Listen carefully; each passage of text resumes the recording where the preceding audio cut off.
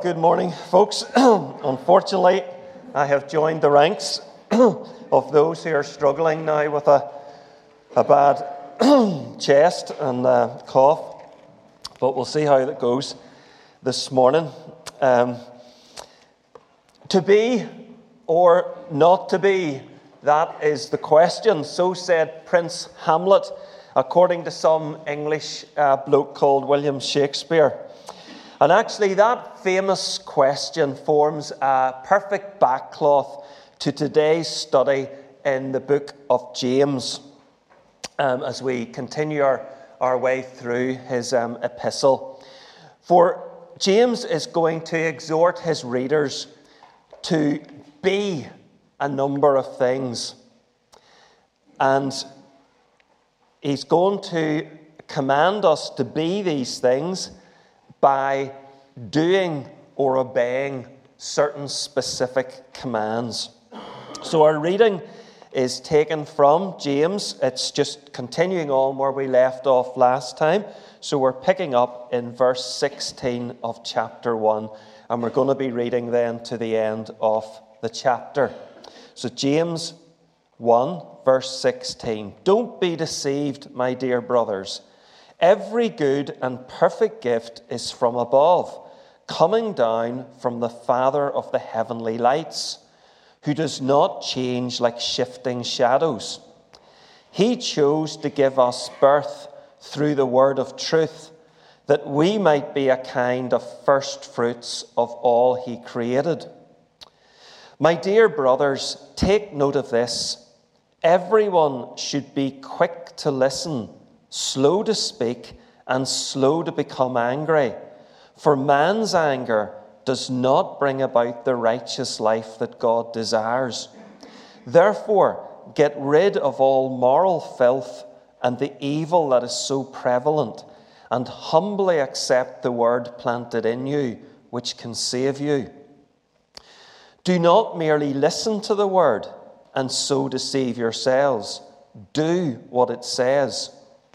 Anyone who listens to the word but does not do what it says is like a man who looks at his face in a mirror and, after looking at himself, goes away and immediately forgets what he looks like. But the man who looks intently into the perfect law that gives freedom and continues to do this, not forgetting what he has heard, but doing it, he will be blessed in what he does. If anyone considers himself religious and yet does not keep a tight rein on his tongue, he deceives himself, and his religion is worthless. Religion that God our Father accepts as pure and faultless is this: to look after orphans and widows in their distress, and to keep oneself from being polluted by the world.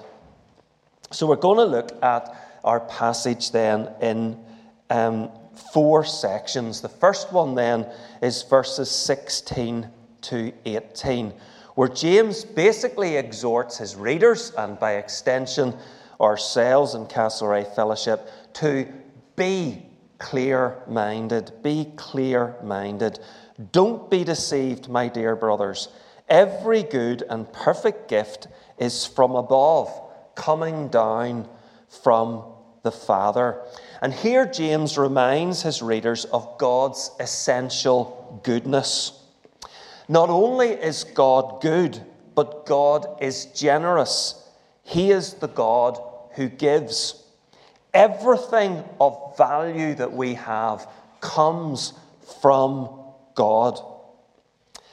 He is indeed the Creator, and James uses a unique expression here in the Scriptures. He refers to God as the Father of lights, basically referring to God as the Creator of the stars and planets.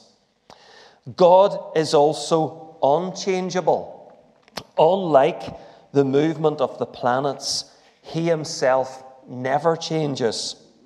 God is consistently good, consistently benevolent.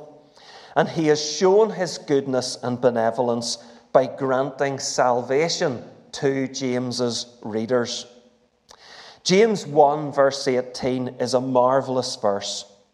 He chose to give us birth through the word of truth, that we might be a kind of first fruits of all he created. Here we have the source of our salvation. It was God who chose us. The nature of our salvation, we received birth. That is, we received a new life. The means of our salvation, the word of truth, that is, the gospel. And the purpose of our salvation, that we might be a kind of first fruits of all he created. We know that under the Old Covenant, the Israelites were obliged to dedicate the first sheaves of a new harvest unto the Lord. And this was done to, first of all, honour the Lord for all that he had done for the Israelites. To secondly, declare that Israel was God's possession. And thirdly, it was done in the expectation that God would be faithful to his promises and he would bless the Israelites with a full harvest crop. And this imagery of first fruits is then taken up in the New Testament to express the truth that Christians are God's special possession, and that what we possess now as Christians is only a down payment or foretaste of what awaits us in glory. This is what then James's initial readers are to be clear-minded about. And obviously, the same message goes forward to us this morning. Don't be deceived by what the world will tell you, that God is a killjoy, etc. Rather, remember God is always good, and his salvation that we have been rejoicing in this morning is the greatest thing that you will ever experience. Our second passage then, verses 19 to 21. Be self-controlled. Be self-controlled. And here James piles up the exhortations. Be quick to listen. Be slow to speak. Be slow to become angry. Get rid of all moral filth and evil, and humbly accept the word that is planted in you. So let's just take each of those in turn. First of all then, be quick to listen. I love this. Adlai Stevenson was a former vice president of the United States of America. And he was invited to give a speech to students at Princeton University. So Adlai Stevenson, when it came to his moment, he got up and said, "I understand that I am here to speak, and you are here," to the students, "you are here to listen. Let's hope we both finish at the same time." Listening, or at least listening without interrupting, can be a difficult skill, and yet it's a vitally important one. And the flip side of being quick to listen is to be slow to speak. I'm sure you've heard this from different sources, but apparently it goes back to the Stoic philosopher Zeno, who said, "We have 2 ears and 1 mouth, therefore we should listen twice as much as we speak." Yet, apparently, the average person spends 1/5 of their entire life talking. And I did say average person there. One of my favourite verses in all of the Bible is Proverbs 17, verse 28. I'm actually considering having this put as the epitaph on my gravestone. "Even fools who keep silent are considered wise." We know only too well the damage that can be done by speaking hastily, speaking out of turn. And James will have an awful lot more to say in his epistle about the dangers of the tongue, of our speech. A rabbinical saying goes like this: 3 things come not back: the spent arrow, the lost opportunity, and the spoken word. Once you've said it, you can't take it back. On the other hand, you never need to take back an unspoken word. So let's be careful with what comes out of our lips, especially slander and gossip, which can create division and can tear assemblies of Christians, of churches apart. Third, we have the related injunction to be slow to become angry. And James tells us why.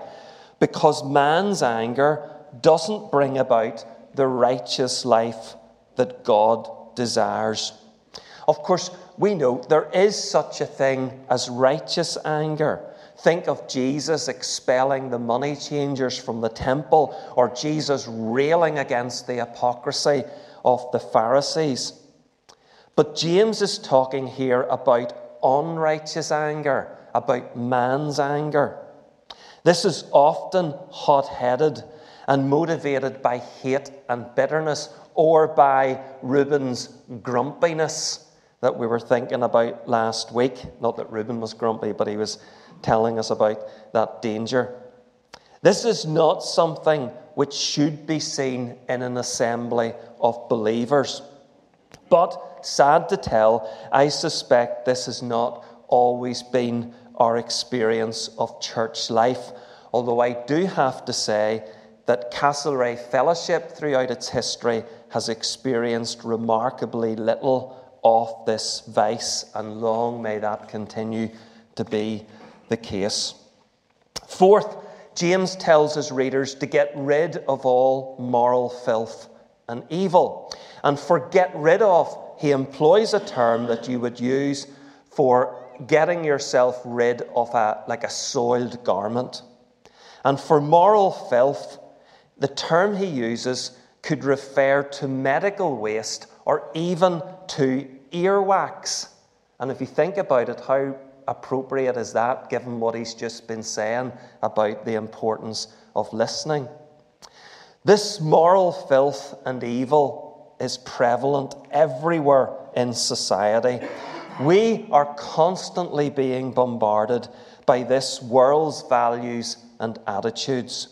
And our behaviour can so easily lapse from the standards that are required of us as God's people. And therefore, you and I need a daily moral bath. A daily moral bath. What does that entail? What does a daily moral bath entail?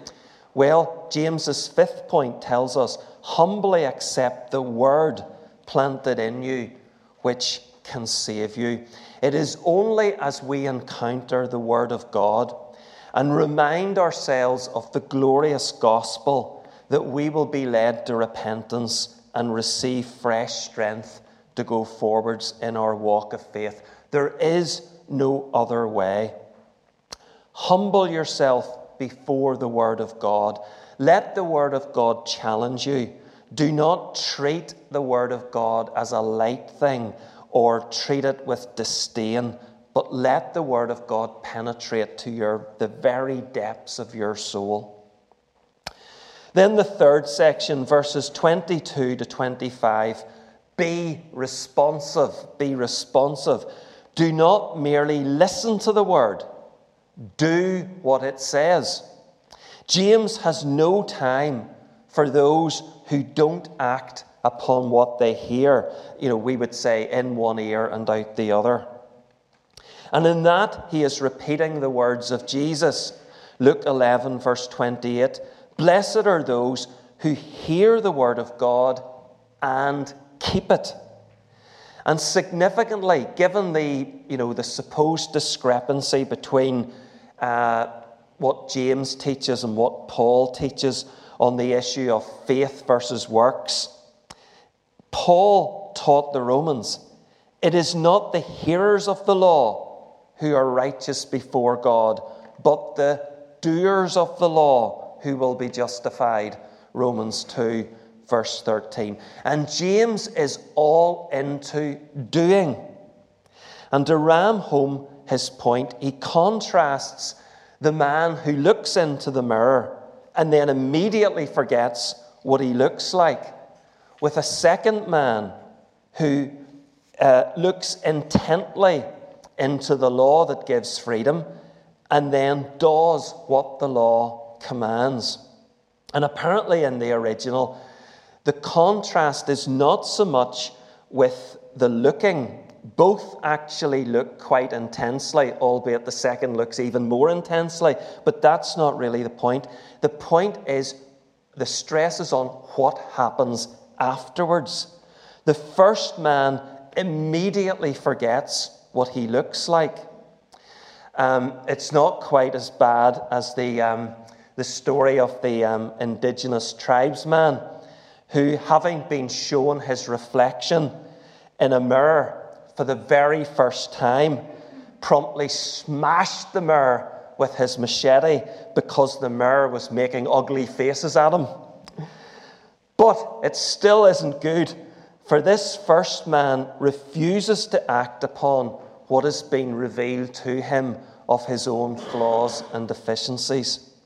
But the second man responds to what he learns, and, says James, he will be blessed for doing so.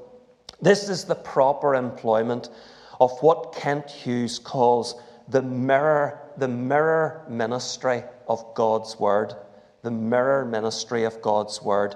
You look into it and it shows you what you're like, and then you obey on the basis of that. You address what it shows up about your faults and your sins.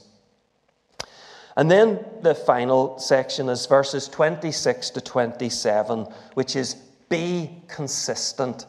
Be consistent. If anyone considers himself religious, starts the section. And usually when religion is mentioned in the Bible, it actually has a negative connotation, for it is normally to do with external ritual rather than an affair of the heart.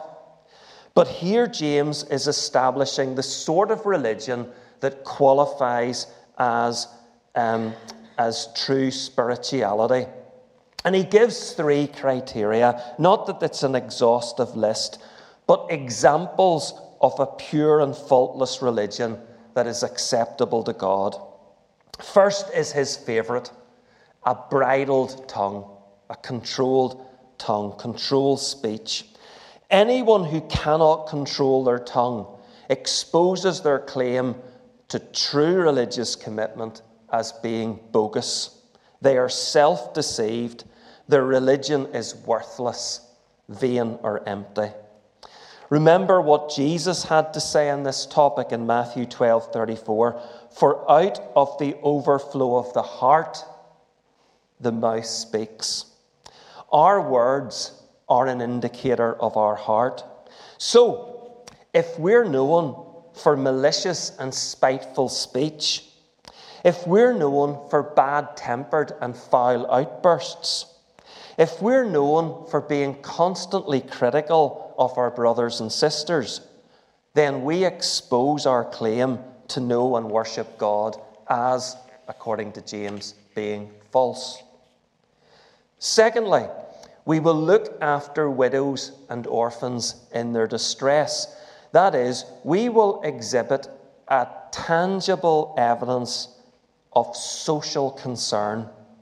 And the word that James uses for look after can mean either visit or care for. Now, in James's day, it was obviously a patriarchal society where the husband was the breadwinner. Thus, any widows were extremely vulnerable to economic hardship. And likewise, in an adult-dominated society, as was James's culture, then children had very little status. So orphans were in the acute category for vulnerability. But the psalmist reminds us that God is a father of the fatherless and a defender of the widow. And we know that under the Mosaic law, there were stipulations in place to yield widows and orphans protection and support. As Christians, we are called upon to care for the world's disadvantaged and vulnerable, and to do so not just with our words, but with our physical and material resources. And again, I do think that Castlereagh Fellowship has a pretty good record in that respect.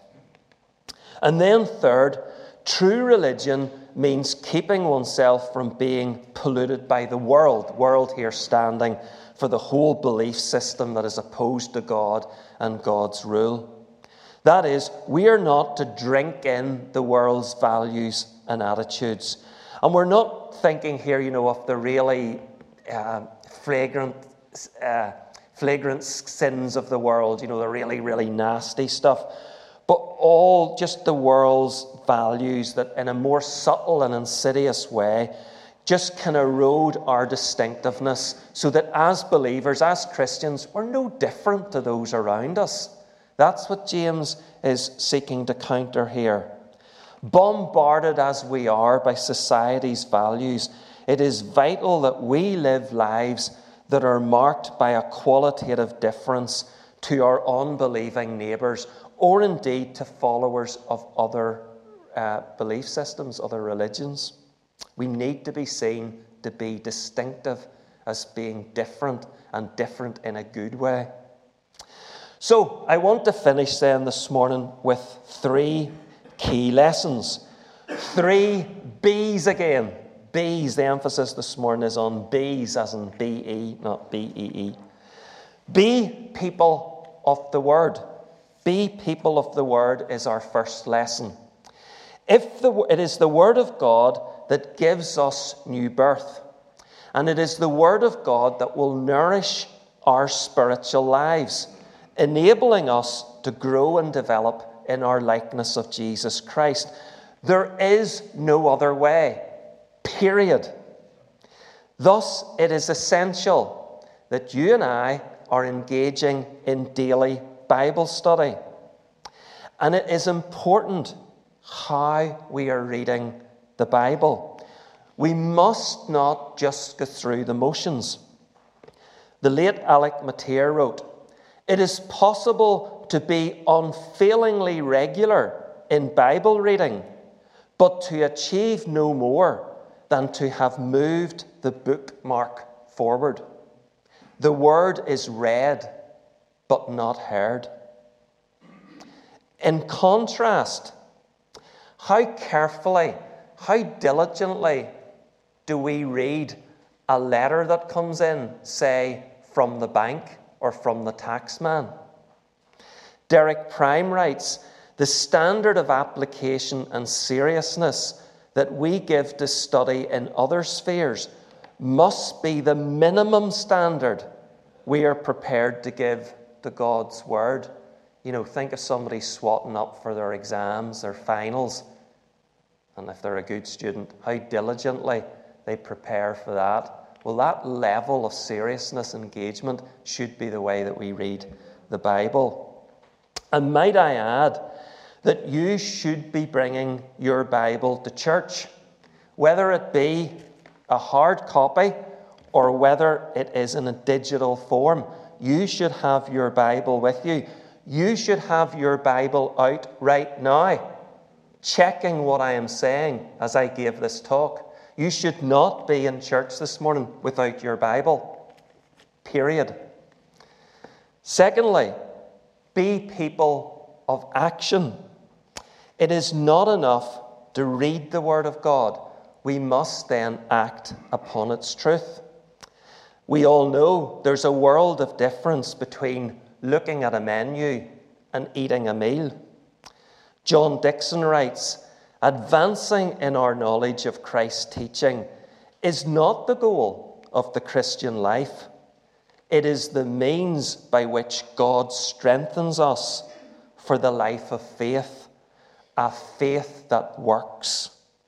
And the Apostle John said in 1 John 3 verse 18, "Dear children, let us not love one another with words or tongue, but with actions and in truth."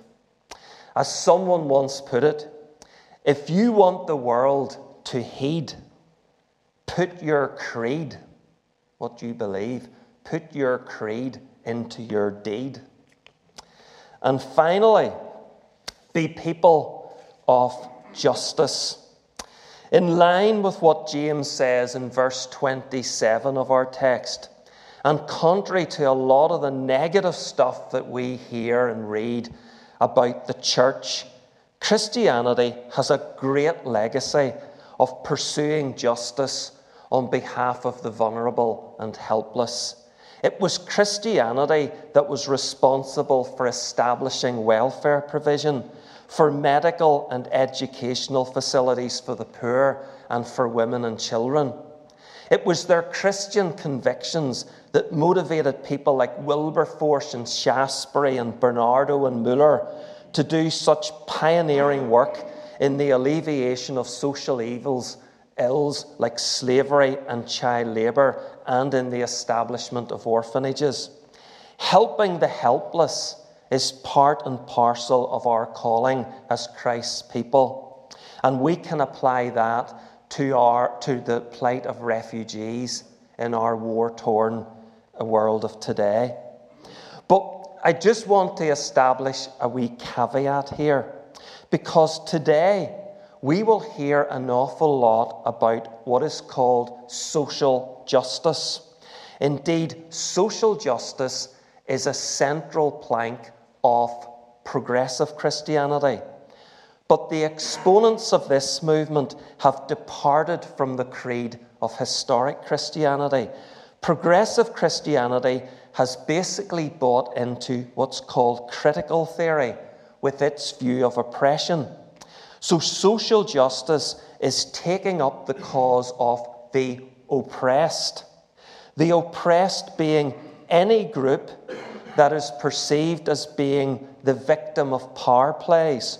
So we're talking about non-whites, women, the LGBTQ plus community, the non-able, etc. Social justice will thus necessitate a social revolution, overturning our social structures and institutions in a never-ending pursuit of recompense for the evils of the past. Now, that is a very far cry from what we understand as biblical justice. We are not social revolutionaries motivated by a sense of victimhood and a desire for unending revenge. And we know that it is only in the age to come, and not in the here and now, as progressive Christianity proclaims, that there will be true social justice. Our priority must always be to preach the gospel and bring men and women up front so that they face not society's sins and evils, their own sin, their personal sin, and bring them to repentance and to faith in Jesus Christ. We are not to bin the gospel in the pursuit of some distorted vision of social justice today. So, be people of the word, be people of action, and be people who seek biblical justice. That is our mandate. To be or not to be, that is the question that each of us has to face, and as a church we have to face. Amen. Thank you for listening to this Castlereagh Fellowship podcast. For more podcasts, Bible teaching videos, and to see what's going on at the church, please visit our website, castlereaghfellowship.com. God bless.